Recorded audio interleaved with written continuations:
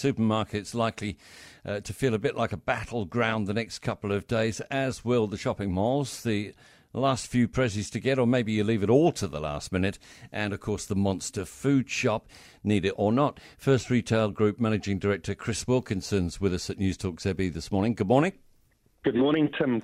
What are the figures telling you so far? Are we listening to Adrian Orr, or are we having one last splurge? Well, it's steady. It's not going to break any records, but certainly the shops are busy. Footfall's 10% on last year. So retailers are pretty confident of a good year. Okay, so your footfall, that's the number of people going through, is That's up right. how much? 10%? 10% across the country. Some areas, like Queenstown, are up 90%, but obvious reasons behind that. All right. I want to understand these numbers. One of the FPOS companies was talking about a 2% increase in cash coming through the system the other day.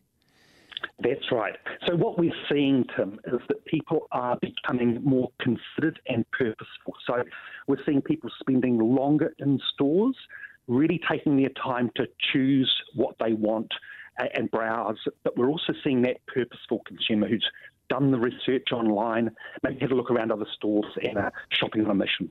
All right.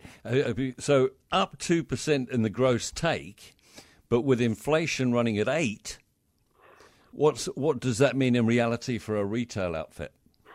Well, the retailers are working harder there. They're running harder to chase that dollar. And, long term, we are going to see more of a bite go on as far as consumer spending is concerned. It's interesting what you're saying about people being more thoughtful as they're doing, a bit more pensive and a kind of, shall I, I guess, going on. Well, what about... Yeah, look, Tim, I think that we're also seeing people being a lot more considered in what they're buying in terms of sustainability, in terms of endurance. So buying a little less, but buying better is a key theme that's also coming out.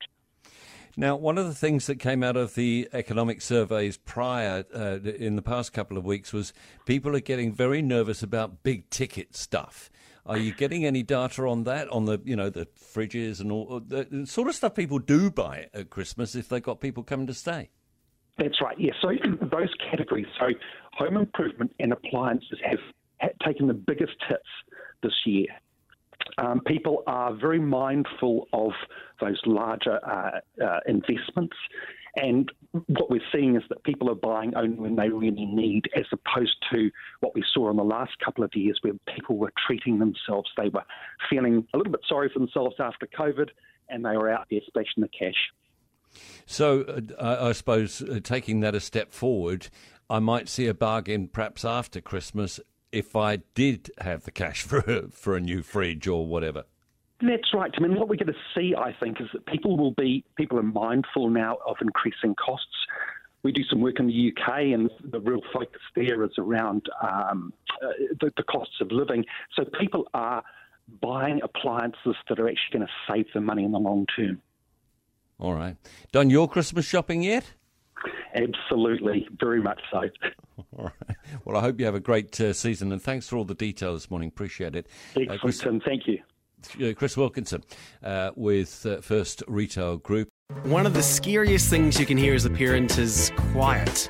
But if you do get a little quiet time, have a listen to The Parenting Hangover. It's not scary at all. If I bump into a couple and they have a boy and they have a girl, and I'm like, boy, girl, snip. You've got a boy, you've got a girl, get the snip. You're done. You get to figure out what it's like raising a girl, you get to figure out what it's like raising a boy, save yourself a shit ton of stress and money. You've got your perfect little family. The Parenting Hangover with Clint and Jordan. New episodes every Thursday on iHeartRadio or wherever you get your podcasts.